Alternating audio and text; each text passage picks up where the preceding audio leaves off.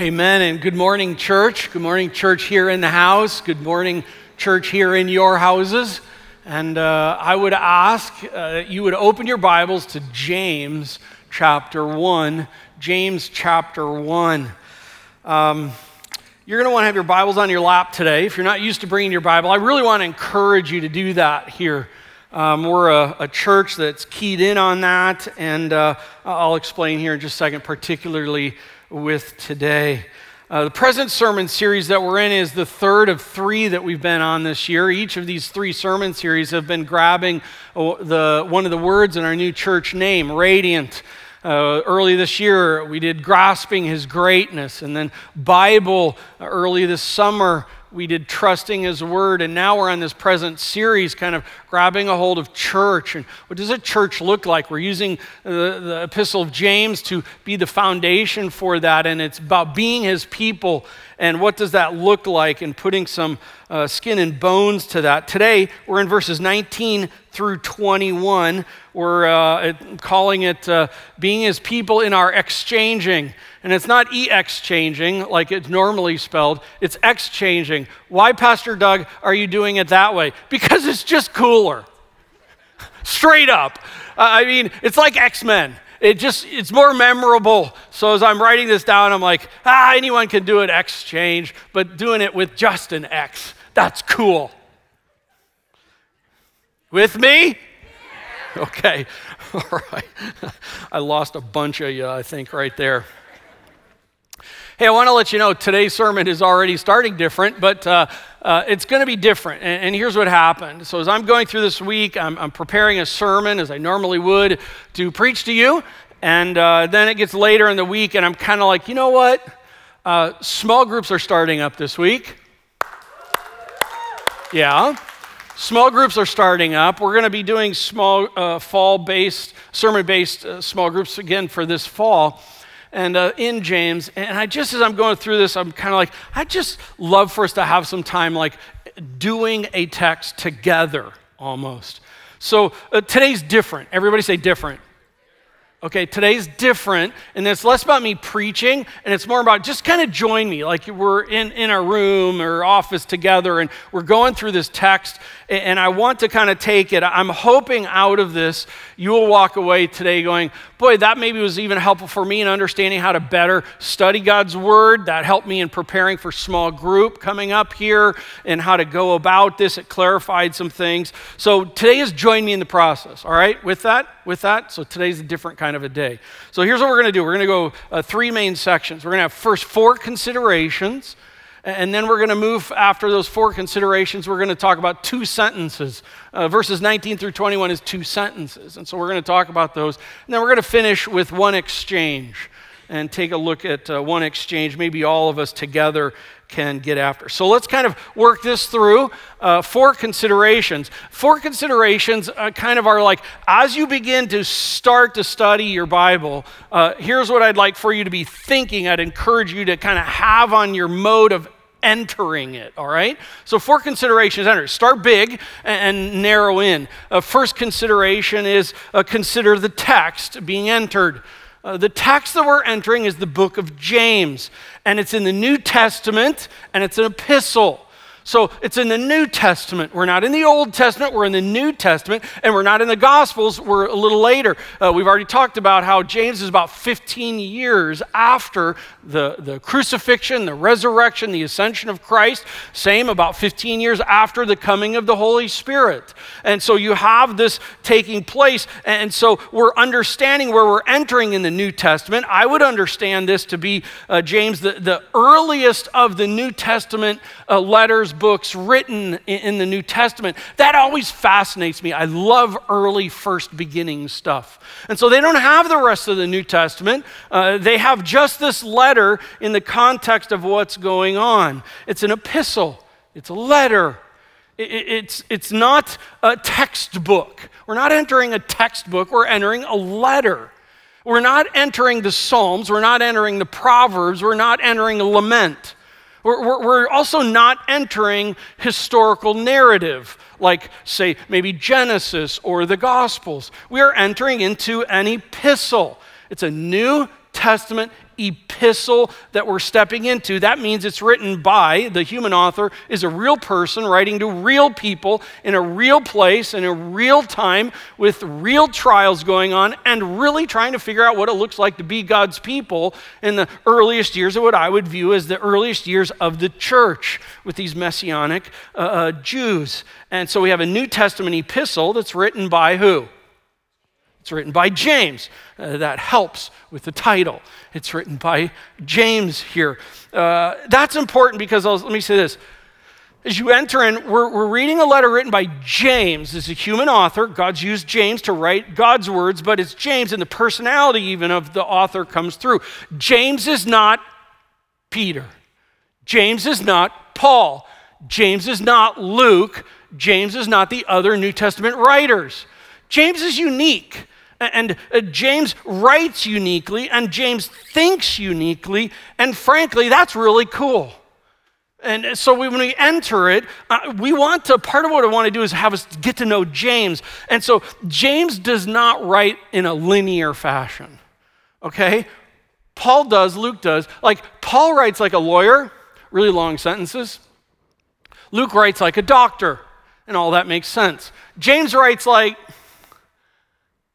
neither. The longer I'm in James, I like it because I'm more like James. I'm not straight line thought. I'm a little bit of zigzagging. I would say it this way. James is a mountaineering guide.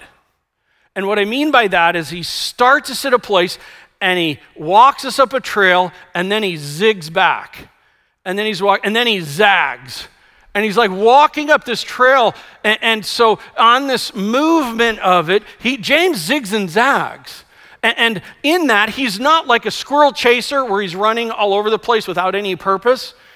I think he is strategically moving in a kind of a way, and sometimes he makes these turns with what's going on in it. So embrace James. I think he's a wonderful author. I love that he zigs and zags. It gives me hope in life. Consider the text. Second, consider the paragraphs. We're in an epistle. I've said a few times, I don't know if you picked it up this in the last weeks, but a few times I've said, we are going to study James paragraph by paragraph. You may be familiar with hearing the term, we're going to study the text verse by verse. I've strategically said paragraph by paragraph because really epistolary thought moves by paragraphs. And one of the things that ends up happening is when we think verse by verse, which is true, I get it, but when we think that way, we can end up with the Philippians 4:13 syndrome. Philippians 4:13, I can do all things through Christ who strengthens me. By the way, do you know what context that is in? Do you know what the surrounding context of that paragraph or even that is? And so what ends up happening is we grab a verse like that and we yank it out of, because sentences swim in paragraphs and their surrounding paragraphs. And we end up grabbing that fish and we just pull it out and we use it out of context. And so Philippians 4:13 becomes that passage where when I was a young boy at camp and I'm trying to do the 10 pull-ups and I'm on like number 8 and it ain't happening. And at the Christian camp, all the counselors are like, come on, man, you can do all things through Christ. Do that pull-up. And I'm like developing a bad attitude about Jesus not helping me right now. And so we end up doing that, or we end up saying that, hey, we can win this football game because Jesus. Friends, we don't want to do that. We understand paragraphs move through the context. Epistolary thought moves by paragraphs. Third, consider this paragraph. In other words, consider the particular paragraph that you're in. I've already alluded, paragraphs are building blocks of epistolaries. They're building blocks of biblical letters.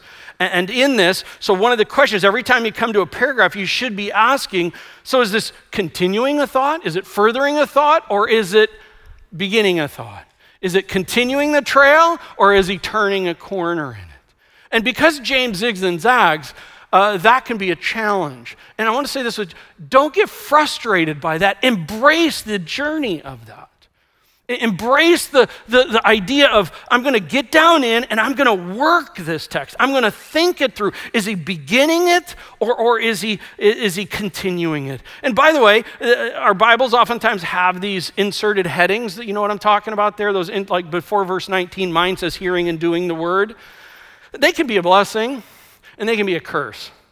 They can be a blessing because they kind of give a general gist of what's going on. They can be a curse because they kind of give a general gist of what's going on. And oftentimes, straight up with you, oftentimes the headings end up dumbing us down and narrowing us in. We read the heading and we go, oh, okay, so it's going to tell me that. And we actually don't dig in and mine it out. So consider the text, consider the paragraphs. I'm moving in closer and closer, getting ready to study. Consider this paragraph. And then fourth, consider the sentence or consider the sentences within the paragraph. Our paragraph today, verses 19 through 21, has two sentences. How many? Two. It has two sentences in it. I have the English Standard Version. It has two sentences. Most translations have it as two sentences. The original Greek language has verses 19 through 21 as one paragraph and as two sentences. And sentences comprise the paragraph. Don't yank them, but they come together. And I'll note this. As an example, the two sentences here, the beginning of the sentence, oftentimes in a paragraph, the first words of the sentence of the first sentence and the first words of the last sentence or somewhere in the middle can end up telling you the general idea of what that paragraph is about. Like here, verse 19, it opens with know this. Know this. The second sentence begins with therefore. Friends, you already have an idea of where James is going in the paragraph. There is something that we're to know. And out of the knowing of something, we are therefore, something else is supposed to happen. Okay, so we already have the idea of it. And so now with all of that, we can move into the text. By the way, all of that can be done in like 1 minute. For instance, like this. Know the text. We're in the New Testament. It's the book of James. It's an epistle. It's the earliest days of the church. In this, it's the paragraphs. Epistolary thought moves by line of paragraphs, so I'm really going to have my mind importance on following paragraphs. I'm in a particular paragraph. Is it continuing a line of thought, or is it doing the zag, and is it bringing in a new line of thought that's being built onto all of this? And then with this is consider the sentences. The sentences matter. Where are the sentences at? How do they flow? Sometimes the first sentence, the last sentence can tell me the general gist. Now I'm ready to go. Okay? Hopefully that helps you a little bit in getting familiar with your Bible and digging in. So let's dig in. All right? So the next part here, I'm going to read verses 19 through 21, and let's dig in together. Know this, my beloved brothers and sisters. Let every person be quick to hear, slow to speak, slow to anger. For the anger of man does not produce the righteousness of God. Therefore, put away all filthiness and rampant wickedness, and receive with meekness the implanted word which is able to save your souls. Okay, let's go into these two sentences. Let's start with the first sentence. Remember, today is a different day. We're kind of doing this together. Let's go in the first sentence. Let's grab it piece by piece. Verse 19, the first few group of words here. Know this, my beloved brothers and sisters. Let's pause there. So James is specifically addressing a specific group of people. This is not an address to every person on the earth. He is talking to a specific group of people. Do you see that? It's my brothers and sisters. By the way, that means that James is talking to, which we already learned early in the text, but it's just a reminder, James is talking to redeemed believers in Jesus Christ. If you know Jesus Christ as your Savior, if there has come a point in time in your life where you've come to realize that you're a sinner fallen short of the glory of God, and you are in need of a Savior to redeem you, and that the only Savior that can do that is what Jesus Christ did on the cross. He stood in my place, did for me what I could not do for myself, and as many as received him, to them he gave the right to become children of God. And if you have received Christ as your Savior, and as I say, driven that stake in the ground, know this, James is talking to you. Okay? James is talking to you. And by the way, he says in this, my beloved brothers and sisters. And I'm just going to say this. How cool is that? You know, we just move past those things, but how cool is that? Here is James as a leader, and yet he's not viewing himself as some self-help guru, and then he's talking to customers. That's not what's happening here. He's talking to beloved brothers and sisters in Christ. And by the way, that even makes him on equal par. It's like he's talking to, hey, my siblings in Christ, we're together in this. He's not on some authoritarian kick bossing people around. I love that fact. How wonderful it is when leaders truly care about the very people that they do life with, right? And oftentimes in a world where leaders get on a big giant kick about themselves, but not James. James, my beloved brothers and sisters. Notice this, he wants them to know something, some specific thing. It's like, know this. He wants his siblings in Christ to know. There's a knowing that takes place here. It's know this. It's some versions have this you know. It's take note. I like this. It kind of has the idea of pay attention. Brothers and sisters in Christ, pay attention because I have something that is really important for you to know. At this point in time, we should be like, what is it, man? Like, what is it? Like, I have respect for you, James. Talk to me, man. What is it that we are to know? Well, remember, we're to be asking the question, is he furthering thought or is he beginning a new thought? I could make more comments on that, but I'm going to hold on that. Some people think it's one. Some people think he's referring back to verse 18. Some think he's making a turn like I do. I think the first 18 verses have been the first trail up, and now he zigs, and now he's on kind of coming back. It connects, but he's making a turn here. And so what he's about to say has to do with what's about to come. So what are his brothers and sisters to know? Next part of the verse, of the sentence. Let every person be. Every person in Christ, because that's who he's talking to, every person in Jesus Christ is to know something, is to pay attention to what he's about to say. By the way, every person is an individual reality, as well as this is also in the context of a collective reality.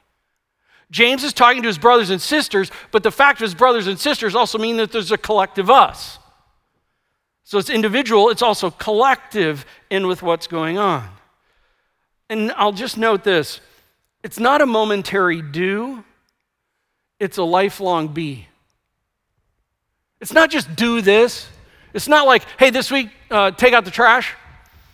It's be. Let every brother and sister in Christ be. Be what? Here we go. Number one, quick to hear. Every one of God's people, we are to be quick to hear. And all God's people who said, ugh. Quick to hear. We're to be fast to hear. We're to be swift to hear. We're to be hurry up and listen. Not for others, for us. We're to be that way. When it comes to listening, I'm hurry at that. Like, hurry up and listen. That's what he's talking about. And it's everyone. It's everyone without exception. And we're to be characterized as being big-time hearers, quick to hear, fast to ascertain, listening to learn. We're swift to ask questions. We're to be slow to assume. Slow to assume that we know what's going on and even what you mean by that, and even where that's coming from. We're to be slow to do that. Instead, we should be quick to hearing to confirm so that our knowledge is actually correct. By the way, this would really be not a good time to do the nudge or judge thing. In other words, like, goodness, Doug, I hope the person sitting next to me or in this room hears this. Not the time for that. Not the nudge, not the judge moment. This is you. This is me. We're to be this. Quick to hear. Secondly, slow To what? No one wants to speak. Slow to what? Speak. Be slow to enter the conversation. Be slow to enter the conversation with words. It can be interpreted. Be quiet. Know this. This is really important to understand this. James is not saying never talk. James is not saying rarely talk. That's not what he's saying. You know, like at a crime scene or a fire, policemen, firemen, women, when your first responders, EMTs, your first responders, you can just imagine, what's the first thing that needs to happen there? The first thing on the table is this: I need to hear what's going on. I need to ascertain what's taking place. And then I'm trying to figure out that's the picture. That's the picture. Quick to that, slow to speak. Know God's people, our first response is to hear. Speaking comes in later. Third, slow to anger. It carries this idea of slow to defend yourself, slow to being defensive, slow to being resistant, slow to a wrathful life. And again, don't do the nudge or judge. This is us, individually, collectively. Slow to anger. And here's an important thing. The verse ends here, but the sentence does not. Sometimes those verses also are really helpful, and they can really get in the way. The sentence can stop here. It goes into verse 20. Let's continue. We've got these three triads on the table. For the anger of man. By the way, for is not saying there's a fourth item. He's now actually building off of the third item. For the anger, and now he draws in the specific realm of anger. It's the anger of man. It's the anger of us, in our own heart, in our own thinking. For the anger of man does not produce. By the way, that means that angry living does produce something. Angry living produces something. Wrathful lifestyles, they accomplish something. They do. Defensive living, it achieves something. But look at what he says. Not the righteousness of God. The righteousness of God. Paul uses that terminology kind of a category for the intrinsic nature of who God is and all of what God is and what he's done. It's not talking about that as I would understand in this category. I would agree with Moo. He talks here, he says, human anger does not produce behavior that is pleasing to God. We are talking about the kind of behavior, the kind of life living that God would want. It doesn't produce right living. It doesn't produce the kind of right relationship living that God desires for his people, Johnson talks about. It's a life of anger. A life angry in thought and deed does not produce, does not accomplish, does not achieve the kind of living that God desires and expects of his people. Period. First sentence done. I want to pause here before going into the second sentence, because I think something is really important in understanding movement here. It's all of a sudden this next sentence, some translations actually make it into a whole new paragraph. I think that's a mistake. The original language, it's in this paragraph, and I think they make that paragraph break because they think it has more to do with the after, because how do you fit it with the prior? I want to say this. Think about that first sentence. James is calling God's people to be three things. And in calling God's people to be three things, he knows in himself, and he knows of all of us, that generally we aren't always good at one, two, or all three of them. But the fact of being called in an imperative matter to be these three implies the fact that we should be these three, even if we aren't presently those three. James implies the ability to be these. Because if God is asking us to do something as a redeemed person in Christ that is impossible to do, God is not only unloving, but God is unfair. Because God is then asking us to do something that we can't do, something to be that we can't be. And yet James implicitly is having in here the idea that, listen, you are called to these three and you are to be them without question. It's not the, yeah, but you don't know me. No. It's every one of us, right? Everyone is to be these. So the next sentence actually makes perfect sense with that idea. And so let's go at sentence 2. Therefore. Whenever there's a therefore, ask why it's therefore. Why is the therefore there? Well, it continues. It grabs what was just stated and says, in light of that, therefore, put away. Put away. Rid yourself. Pull out a weed. Put it away. The original reader would certainly understand this above any of those other word ideas, would certainly understand the picture because the way that it was used was the idea of clothing. And in fact, that's why in the center screen I have this picture of this guy who's shopping for clothes. I didn't have a woman shopping for clothes because women are generally more so than men comfortable shopping for clothes, and men are uncomfortable oftentimes shopping for clothes. I don't like to shop for clothes. Thank you, God, for my wife.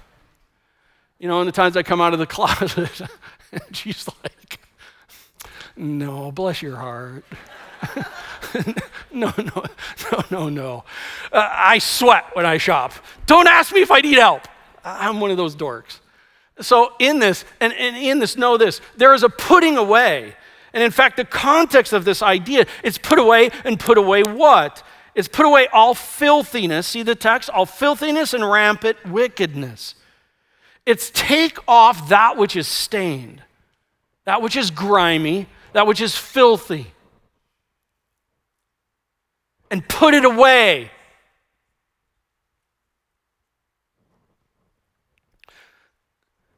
The idea of the words mean it's not like I'm tired of this and it's an easy exchange. Actually, the words have this idea that it's a fighting act.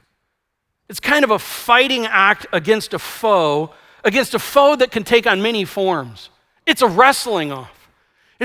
Listen, I've come to realize that this that I'm wearing, this is grimy and filthy, and this needs to go.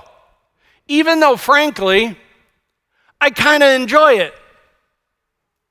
But it needs to go. It needs to be put away. By the way, not put away up in the closet to repull. It's take it off. Oh, and then and. And means it's not done yet. It's not just put away. Well, this is really important, parents. It's not just stop doing, kid. There's a replacing. Stop and receive. This is a common theme, and particularly with Paul, Ephesians 4, Colossians 3. And this is one of the things I love about it. James beats Paul to the plate in bringing this illustration to the table. Put away and receive. Receive. It means to take and to take off and to replace it. Get into that just a little bit more here in a minute. Friends, this is the great exchange. This is the great exchange of the Christian life. And receive, note it says with meekness. It's the opposite with pushback. It may be like, I don't really want to because this is my favorite shirt, even though I've come to realize it's filthy and grimy and I need to put it off because the Lord doesn't want me to wear that, be that anymore. It's going to be tough on it, but at the same time, with meekness, it's I love this term, a self-subduing gentleness. I'm going to subdue myself and not fight the Lord. This isn't a fight with me and the Lord. I'm self-subdued gentleness. Lord, I'm going to submit, and I'm going to get after this exchange process. And this filthy thing in me, I'm coming to realize, or I've known, it needs to go. And I need to not just try and get the little shout out and wipe it off. The whole thing's got to go.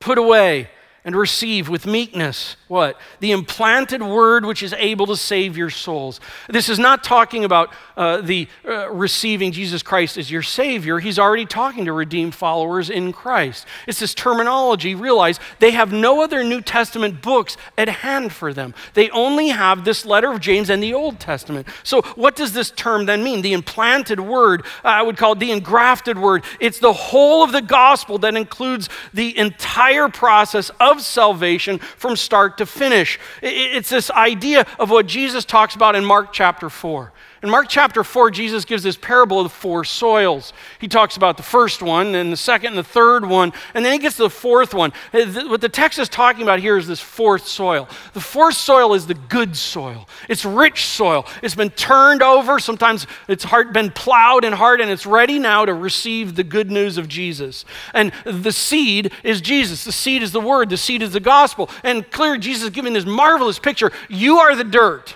Sorry, friend.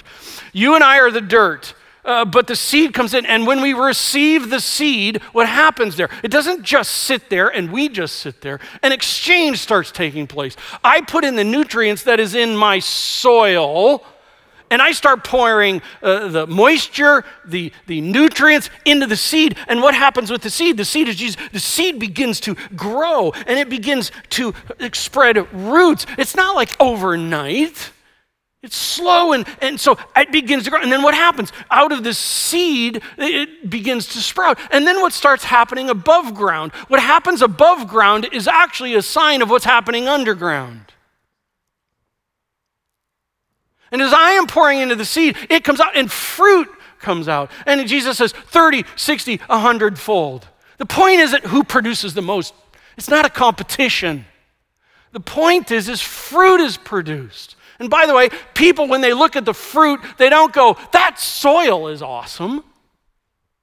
They go, what has grown out of that soil is awesome.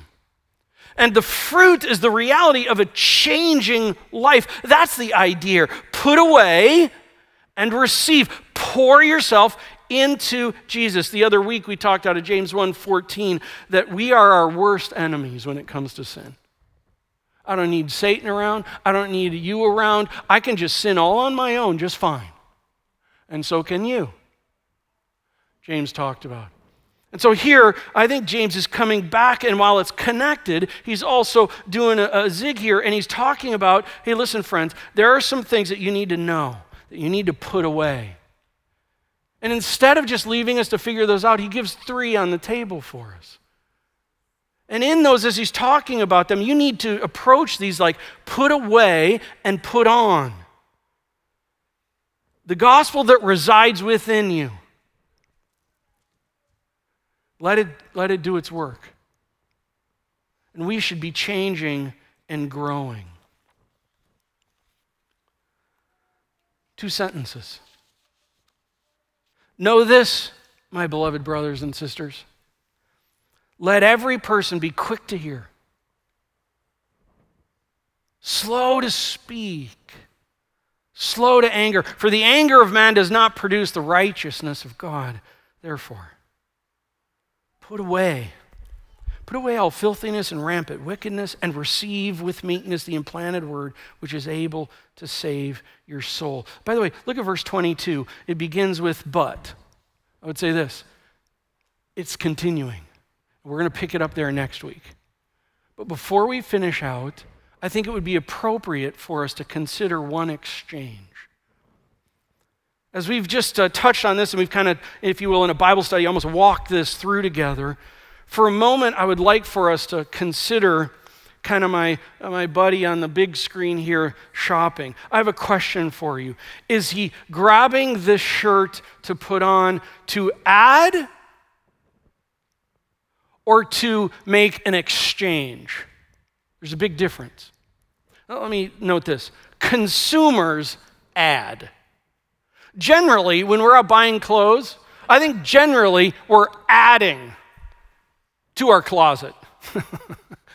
Right?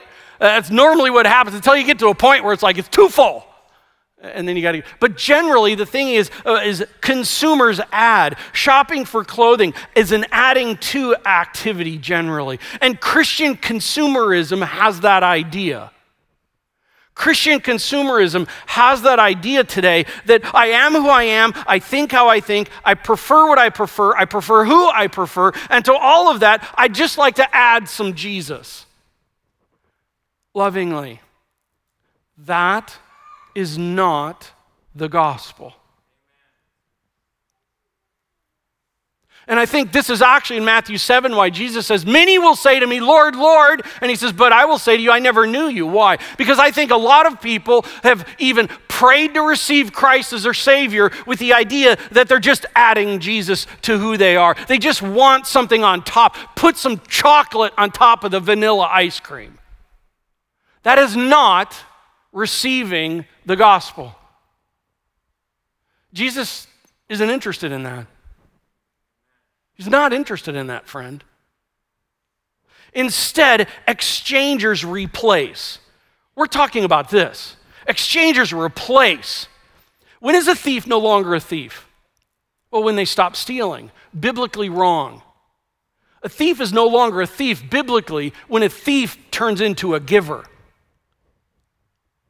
When is a liar no longer a liar? Well, when they stop lying. Biblically, you're halfway.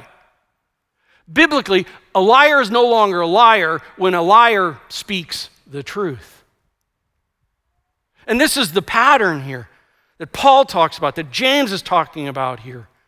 Put away and receive. Take off and replace. And he gives us this triad. Quick to listen. Put that on. Slow to speak. Put that on. Slow to anger. Put that on. And let me finish with this note. How interesting is it that in our present day and age, in the recent months of our world has been characterized by listening is not required. By speaking, by tweeting, by posting, your viewpoint is the absolute requirement, and in fact, you need to be quick to do it because silence is violence. That's interesting.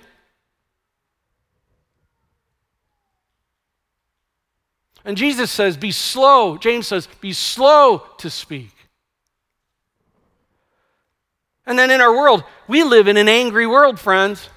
Have you noticed that recently? It's like everyone's mad. And frankly, it's pulled me into being mad at times. You with me on that? And what our world needs, our world is slow to listen. They don't want to listen to each other. They don't want to hear. They don't want to understand. They don't want to have a sit down and exchange. I just know what it is. We're to be the opposite of that. The world is just like really quick to speak, and we're to be the opposite of that. The world is just like quick to anger, and we're to be the opposite of that. And what our world needs is the opposite of a people like that. I would like to leave this. I know small groups, you're meeting this week for the purpose of just kind of catching up and getting started, or maybe a brand new small group together in it all. And I know that's the purpose of what's going on. But maybe you might consider, even if it's just 15 minutes or something, maybe you might consider here as you get together, maybe you talk about one. And I'm going to suggest the quick to listen. Because after all, if you think about it more, if I'm quick to listen, I'm going to tend to be slower to speak. And if I'm quick to listen, it means I want to understand. That means I'm also going to be a little bit slower to get angry. So if I can I just say as a church family, maybe in small groups, maybe as a family, maybe singles, you get together with a friend or have a conversation who's been here, couples, you talk together about it over dinner or something with that. And what does it look like for us to be better, quicker listeners? I'll leave that on the table for you. And God, we ask for your help.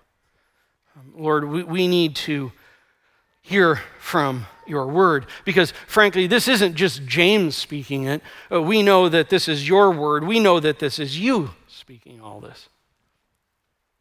So this isn't just a suggestion from a mere mortal.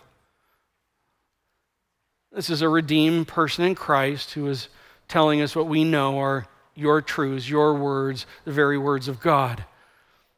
And so God, we stand before you as a people in need of wanting to change, in need of changing. And Lord, we need your help. It's not a buck it up and work harder. It's actually a process of understanding what I need to put off and going after it by your grace, by your help, by the work of the Spirit, by the power of the Word, and fight that foe and go after it again and again and again to put it away. And not just put it away, but to replace it. And God, particular, I would even ask maybe as families, as individuals, that we would be thinking about this quick to listen. God, we tend to be slow to listen. And I pray as we consider that we would put that off and we put quick to listen back into us. I want to hear. I want to understand. I want to know. Help us in our homes. Help us as a church. Help us as individuals in Christ. In your name we pray.